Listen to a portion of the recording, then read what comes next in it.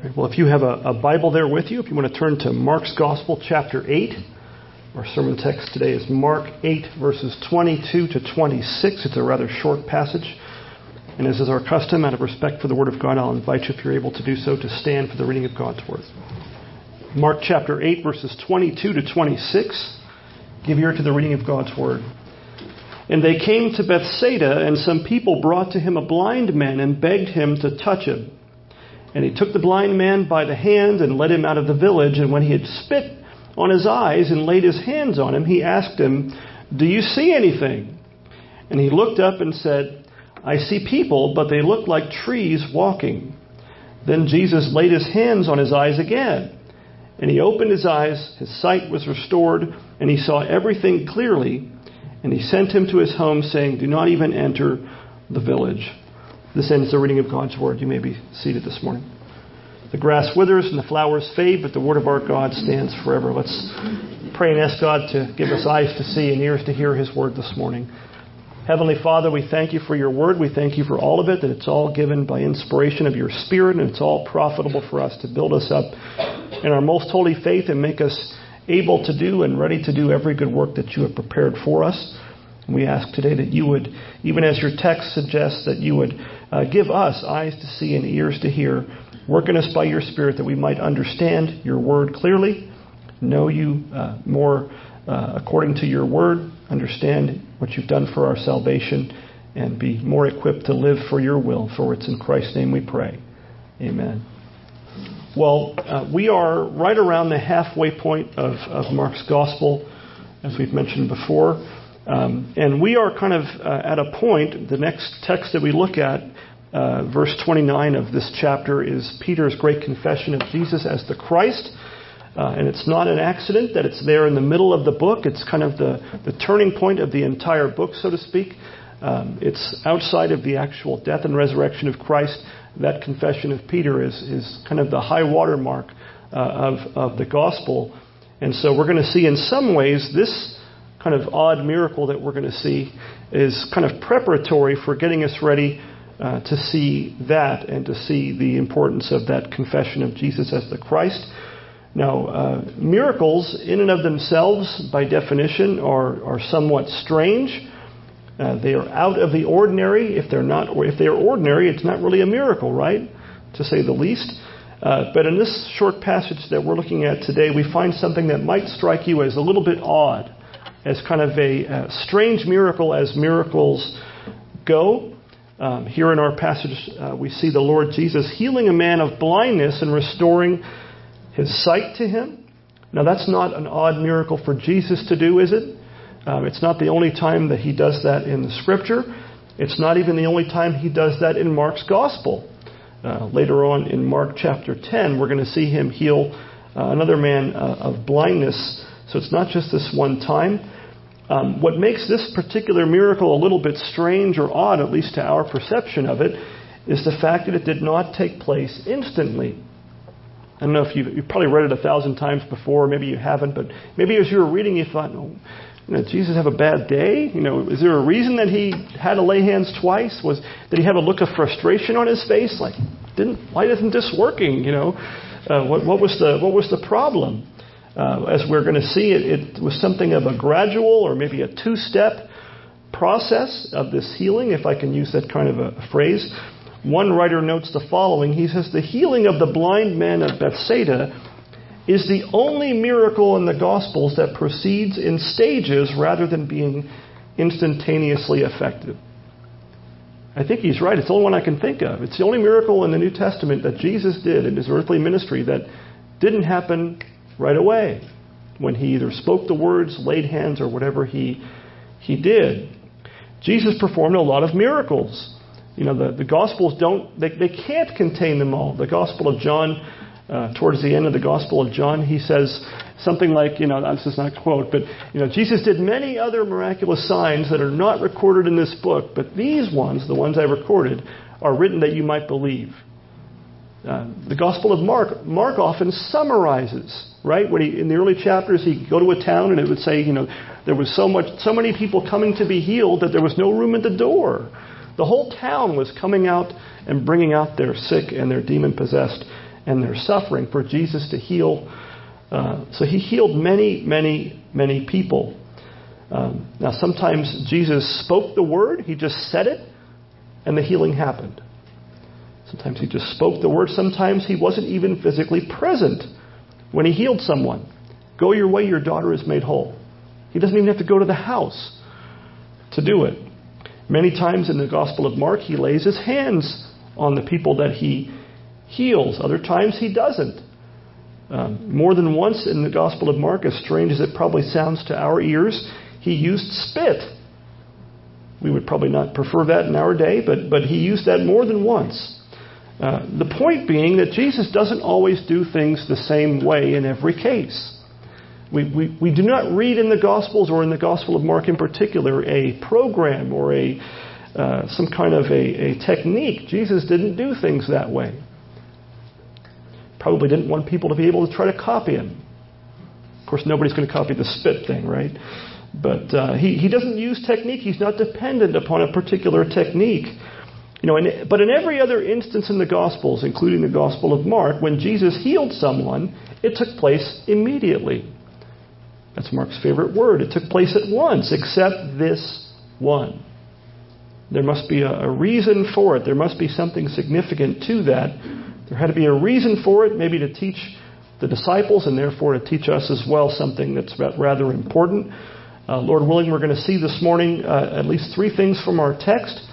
We're going to see Jesus give sight to the blind man in our text. We're going to see Jesus give sight to blind men. And we're going to lastly see that Jesus enlightens the eyes of believers as well. So the first thing I'm going to look at and take some time to examine is basically the miracle itself that we find in our text, that the Lord Jesus gives sight to the blind man in particular and restores his sight. In verse 22, Mark writes, and they came to Bethsaida. Remember, Jesus is kind of traveling all over the place. Moving target is harder to hit. It's kind of the theme in this part of Mark's Gospel. They came to Bethsaida, and some people brought to him a blind man and begged him to touch him. So here we go again. Everywhere the Lord Jesus went, people seemed to bring out their sick, their suffering, their demon-possessed to him for help. And as you see in the Gospel of Mark, do you ever see in the Gospels, or in the Gospel of Mark in particular, do you ever see someone coming to Jesus for mercy and being turned away? Not once. Not once in Scripture. People turn themselves away.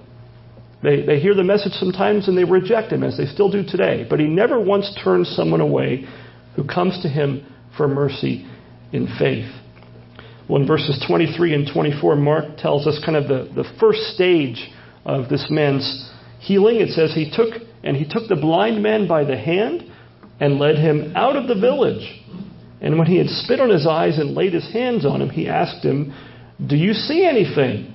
And he looked up and said, I see people, but they look like trees walking. So here's what Jesus does. First, he spits in his eyes, and laid his hands on him, and then asked him if he saw anything. Now, even that question itself, why do you think Jesus asked that question? Was Jesus asking because he didn't know? It seems to kind of presuppose on Jesus' part that the healing was not going to be instantaneous. Usually you wouldn't have him ask that. He would lay hands, say the word, whatever, and the person would be healed, and he might tell him, hey, don't tell anybody or something. In this case, he says, do you see? What do you see?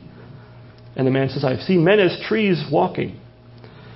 So Jesus seems to be assuming that the man could not yet see completely clearly. The man said he could see, but he saw men like trees walking. And what this shows us, among other things, is the man hadn't been born blind. The first thing he ever saw he didn't see men and wonder what they were. He didn't see trees and wonder what they were. He knew what a tree kind of looked like. So he wasn't born blind. He knew what trees looked like. And his vision, though, now was restored, but it wasn't restored all the way. It was kind of blurry or unclear, to say the least. I don't know if you've ever done this, maybe when you were a kid. I know I used to do this. Have you ever tried on somebody else's eyeglasses? Maybe your eyes, especially if your eyes are perfectly fine. You've got 20/20 vision or something approaching that. But you have a friend who's got the proverbial Coke bottles that you wouldn't want to put them near the sun too clearly. You might burn something if you held it against something with the sun shining through it. Well, what happens when you put them on? Usually it hurts your eyes. I've done it before, and you're like, ow, what in the world? And you have to hold them away from your eyes and rub your eyes, and it kind of hurts. And what does it do? It makes everything not more clear, but just the opposite. More blurry. You see people like trees walking all of a sudden, and you don't want to wear those glasses anymore. The same glasses that might help one person don't exactly help somebody else. Well, you got to think that this is probably something like what this man experienced at the first stage of his healing. Well, Jesus thankfully doesn't say, hey, it's better than it was. Good luck. Go home, make sure you watch your step. Maybe walk with a cane and tap around. In verses 25 to 26, Mark says, then Jesus laid his hands on his eyes again.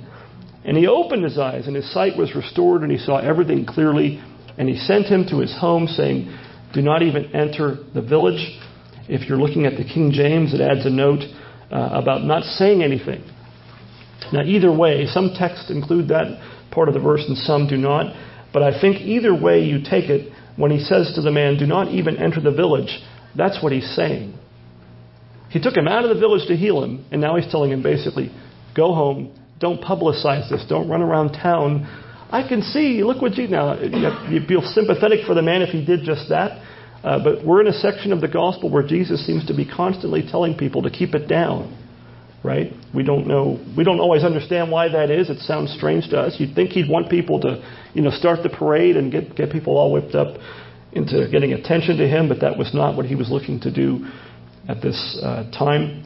So Jesus twice laid hands on him, and then what happened? It says his sight, verse 25, was fully restored, and he saw everything clearly. No more men as trees walking, finally.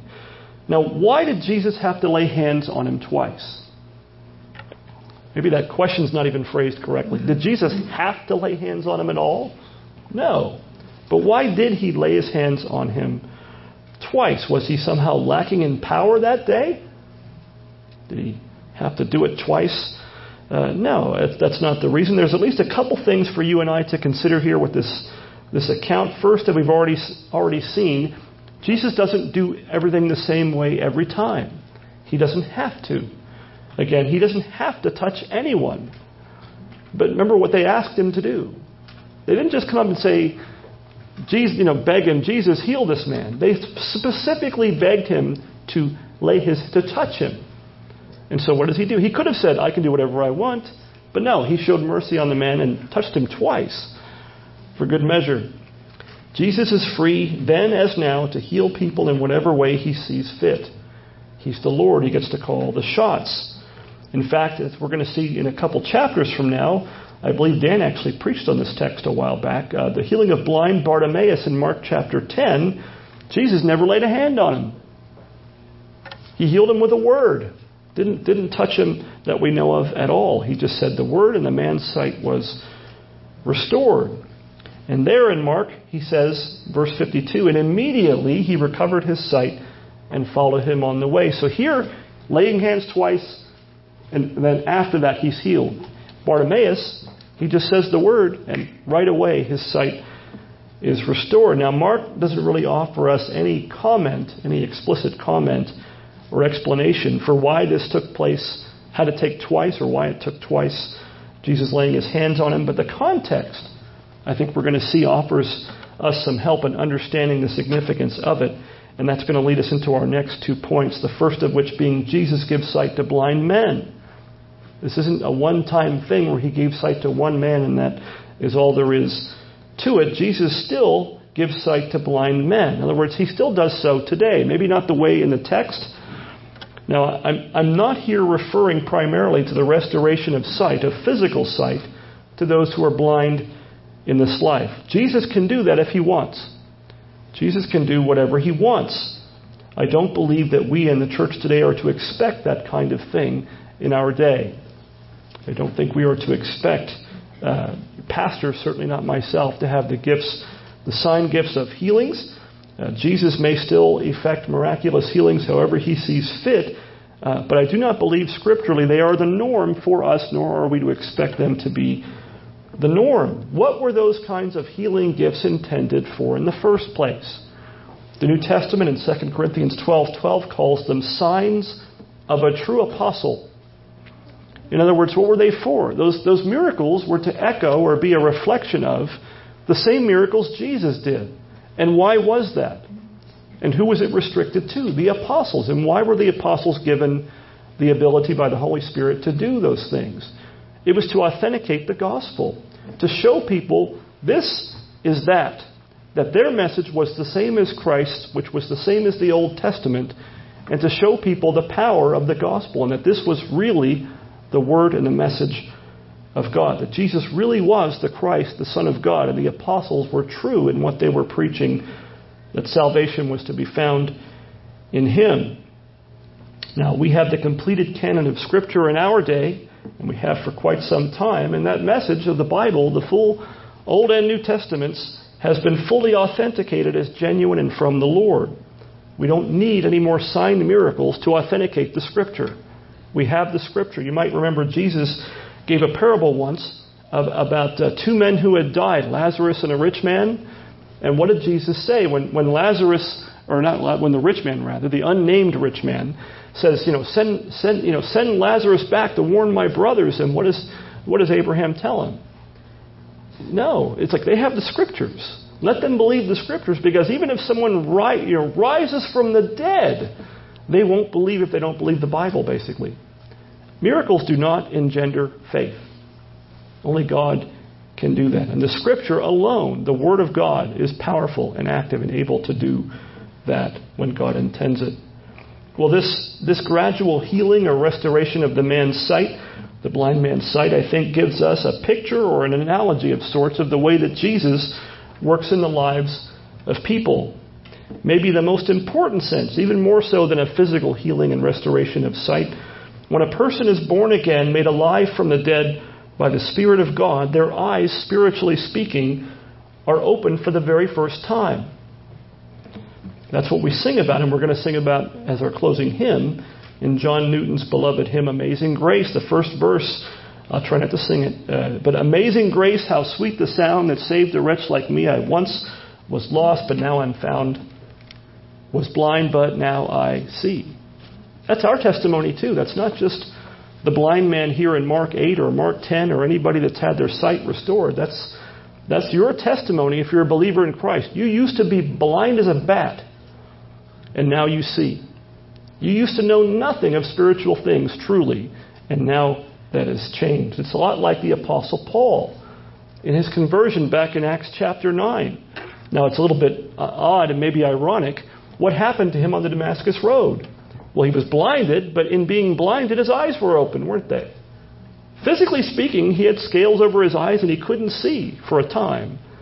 But in his blindness, he finally saw things for the first time. He saw the risen and ascended Christ and was converted by the grace and mercy of God. Now, some of you, no doubt, I have no doubt, you have been believers, many of you since childhood, since as far back as you can possibly remember. Maybe you were raised in a godly Christian home where the Bible was read and believed and you were prayed for. Maybe you were raised because of that in a Bible-believing church. I hope that's the case for many of you. And so throughout your childhood and your formative years, you were taught the Scripture all those years. You know, if so, you may be sitting here this morning and you may not have any recollection of what it was like to be spiritually dead and blind to the things of God. You may never know a day that you can recall that you didn't know the Lord. If so, praise God for it. Your sight, having the eyes to see the truth of God's Word, even then, it's just as much God-given as it is anyone else's. If you were raised in the faith and you've known the Lord as far as you know all your days and you haven't been blind that you know of at all, even that is by the grace of God and is no accident. It's nothing inherent in yourself or in your family. Maybe some of you are sitting here this morning and you came to faith later in life. I know that's the case for some of you, sometimes much later than life. Maybe as an adult, maybe as an older adult. Maybe you do remember what it was like the hour you first believed. You thought you knew before, but you didn't know anything. You thought you could see before, and all of a sudden you really saw things the way they were for the very first time. You finally at that point understood who God is, or at least something true of who God is, that He's your creator. You finally understood your sin, at least some measure of it. You understood the eternal peril and danger that you were in because your sins had cut you off from a holy God. Most importantly still, you finally then understood who the Lord Jesus Christ is. His death for sinners, His resurrection from the dead on the third day. You came to know in some measure there was mercy and forgiveness to be found in Him. And so you turned from your sins by God's mercy and grace and came to Him by faith for salvation in Christ. That's what theologians often call effectual calling. Maybe you've never heard that phrase before. If you have not, I will give you a definition for it. Effectual calling, Shorter Catechism 31 defines it as this. Effectual calling is the work of God's Spirit, the Holy Spirit, convincing or convincing us of our sin and misery, enlightening our minds in the knowledge of Christ, renewing our wills. He does persuade and enable us to embrace Jesus Christ freely offered to us in the gospel. That's a lot. That's effectual calling. That's the work of God in the conversion of one sinner. That's what happens in some regard every time someone comes to Christ by faith. Why is that a gracious work of God's Spirit? Why is a gracious work of God's Spirit necessary in the first place for anyone, including you or I, to be saved by believing in the gospel? It's because on our own, outside of Jesus Christ, we are all dead in sin. Outside of Christ, you and I are all blind to the truth of God. We are blind. Every bit spiritually as blind as a man who's born blind or can't see with his physical eyes. 1 Corinthians 4 verses 3 to 4, Paul writes this. He says, and even if our gospel is veiled, it is veiled to those who are perishing. In their case, the God of this world has blinded the minds of the unbelievers to keep them from seeing the light of the gospel of the glory of Christ, who is the image of God. Not only are unbelievers not able to see on their own, they have someone working against them to make sure it stays that way. On your own, outside of Christ, you cannot believe. You will not believe. Why? Satan, the god of this world, Paul calls him, has blinded your eyes if you're not yet in Christ. Dead in your sin, enslaved to sin, under the influence of, as Paul says in Ephesians, the prince of the power of the air, and he calls him the spirit that is now at work in the sons of disobedience. Are you or anyone dead in your sins, outside of Christ, stronger than Satan? Are you able to overcome his influence on your own? No, no one is. Are you stronger than he is? Certainly not. Can the blind heal themselves? Jesus sort of mockingly talked about the blind leading the blind. This is what he's talking about.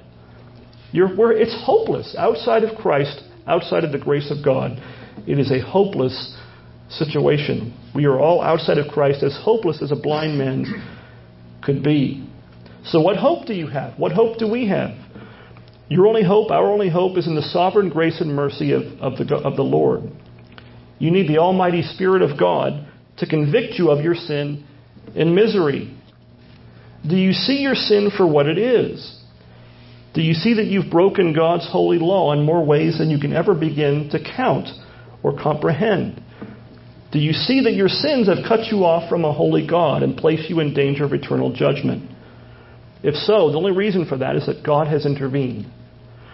Do you see that your biggest problem in your life is not your circumstances? It's not other people. It's not other people's sins or shortcomings around you, but your own sins against God. That is our number one problem.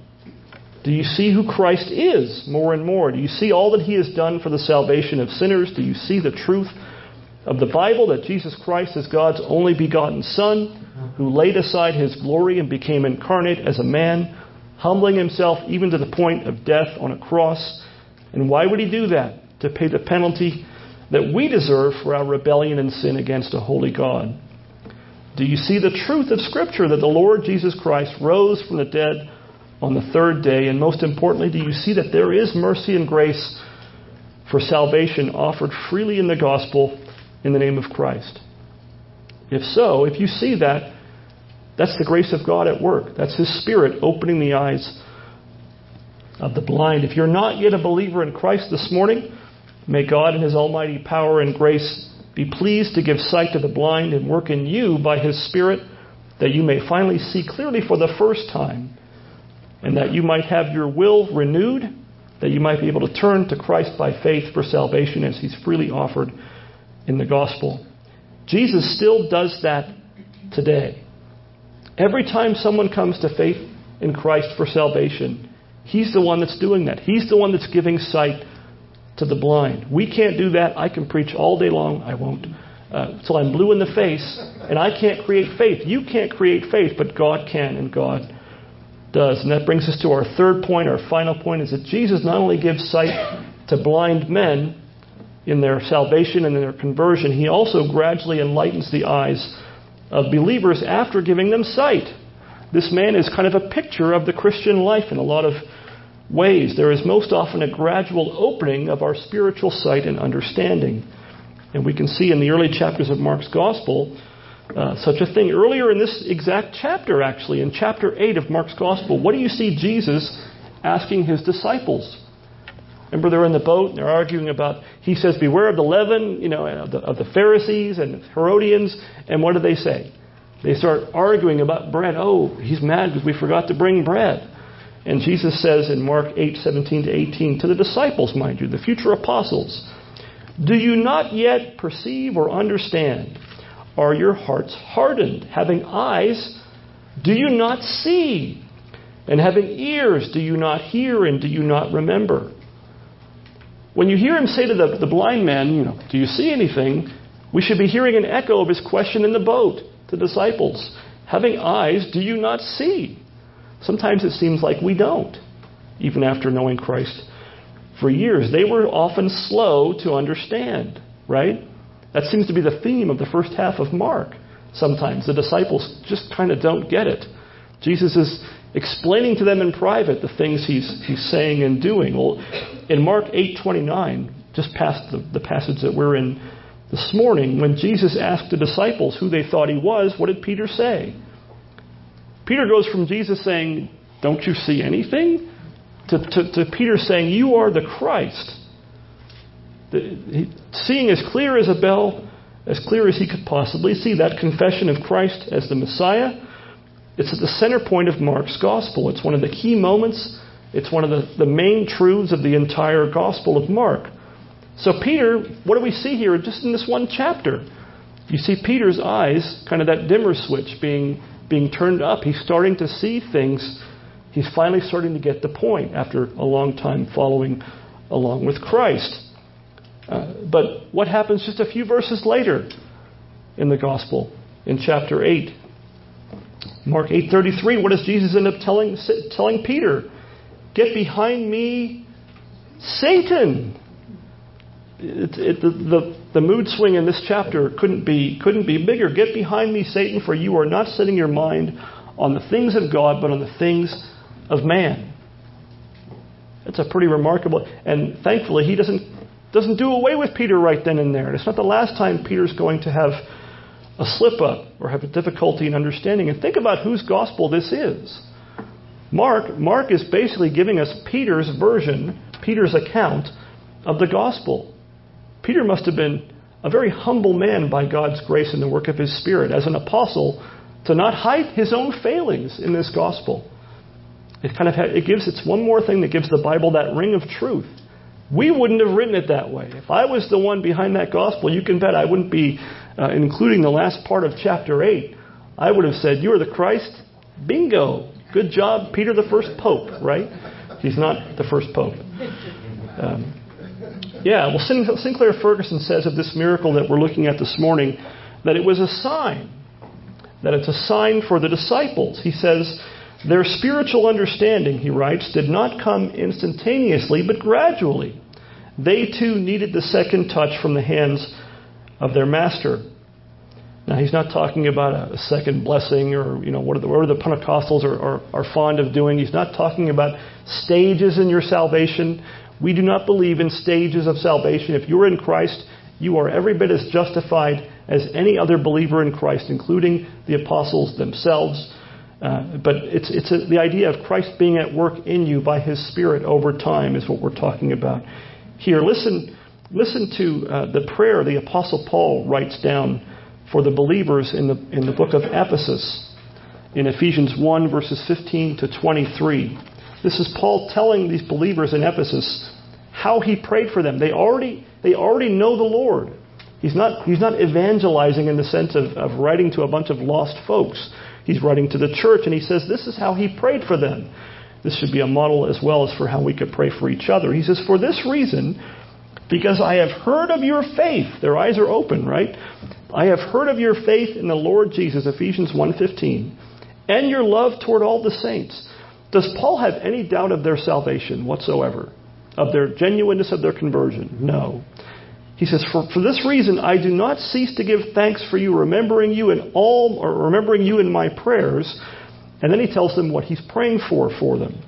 Here it is, that the God of our Lord Jesus Christ, the Father of glory, may give you the spirit of wisdom and of revelation in the knowledge of Him, having the eyes of your hearts enlightened, that you may know what is the hope to which He has called you, what are the riches of His glorious inheritance in the saints, and what is the immeasurable greatness of His power toward us who believe, according to the working of His great might that He worked in Christ when He raised Him from the dead and seated Him at His right hand in the heavenly places, far above all rule and authority and power and dominion, and above every name that is named, not only in this age but also in the one to come. And He put all things under His feet and gave Him as head over all things to the church, which is His body, the fullness of Him who fills all in all.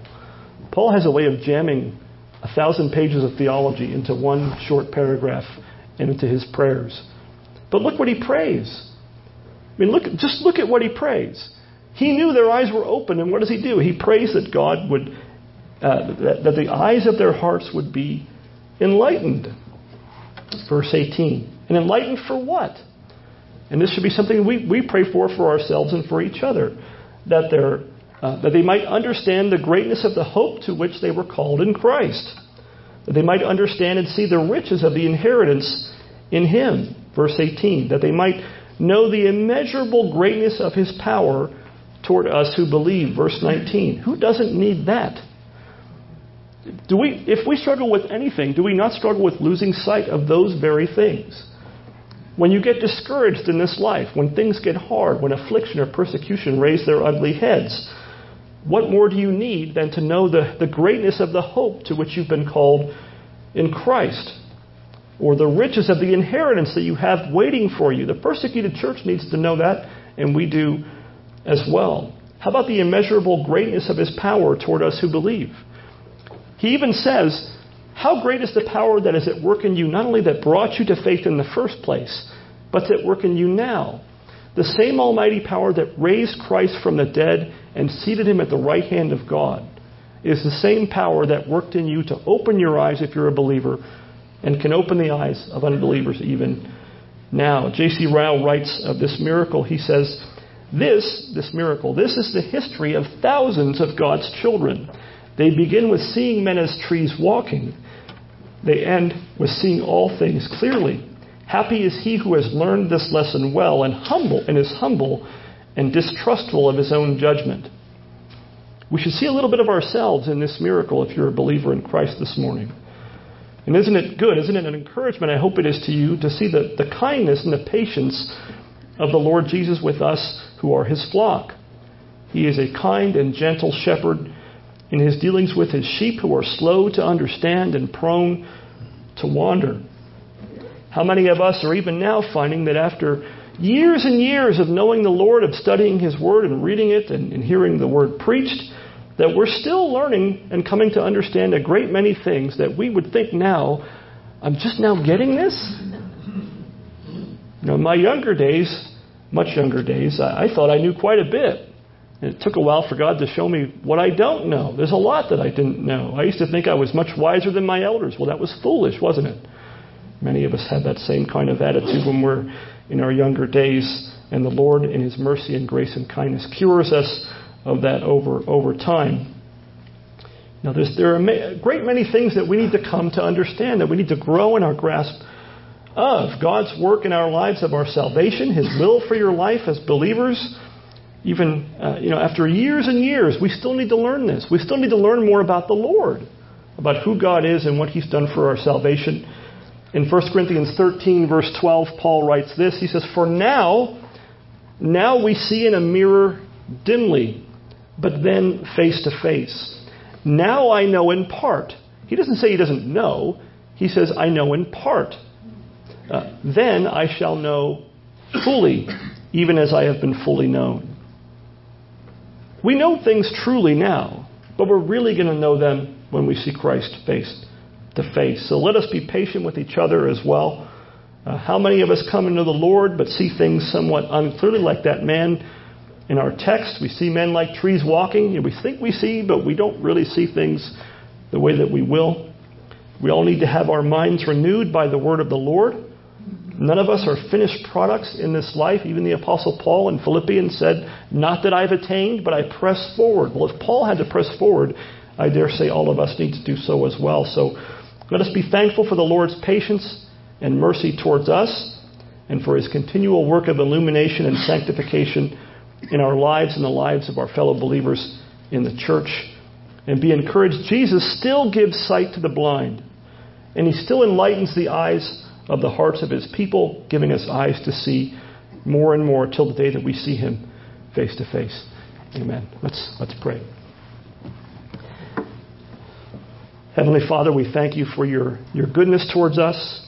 And we thank You that You, in Your mercy, those of us who know You and are in Christ by faith, that outside of Your mercy and grace and power, none of that would ever come to pass. We would still be wandering around blind as bats, blind leading the blind, being led around by the blind, not ever coming to the truth, not ever turning to Christ. And we thank You for Your mercy and kindness and grace, that You opened our eyes, that You made us alive from the dead, that we might know You and might know the glory of Christ and the gospel, and might have some grasp of the hope to which we've been called in Him, the inheritance that You have given us that awaits us one day when we are with You forever in heaven, and also the greatness of the power that's at work in us who believe. We thank You for these things. We ask that You would enlighten the eyes of our hearts, that we might understand and grasp and live in the light of those things more and more. And we do pray, as always, that if there's anyone here this morning that does not yet know You, has not yet had their eyes opened, that You might do that even this morning, that You might open the eyes of the blind, give sight to the blind, that they might see their sin, be convicted of it, they might understand who Christ is, what He has done for their salvation. They might know and grasp and believe that there's mercy and grace to be found, forgiveness to be found in Christ for those who turn and come to Him by faith. We pray that You would make that happen even among us today, and that You would do that for our unsaved family, friends, and loved ones, that You would let us see You at work, bringing about repentance and faith, opening the eyes of the blind to the glory of Christ. For it's in His name we pray. Amen.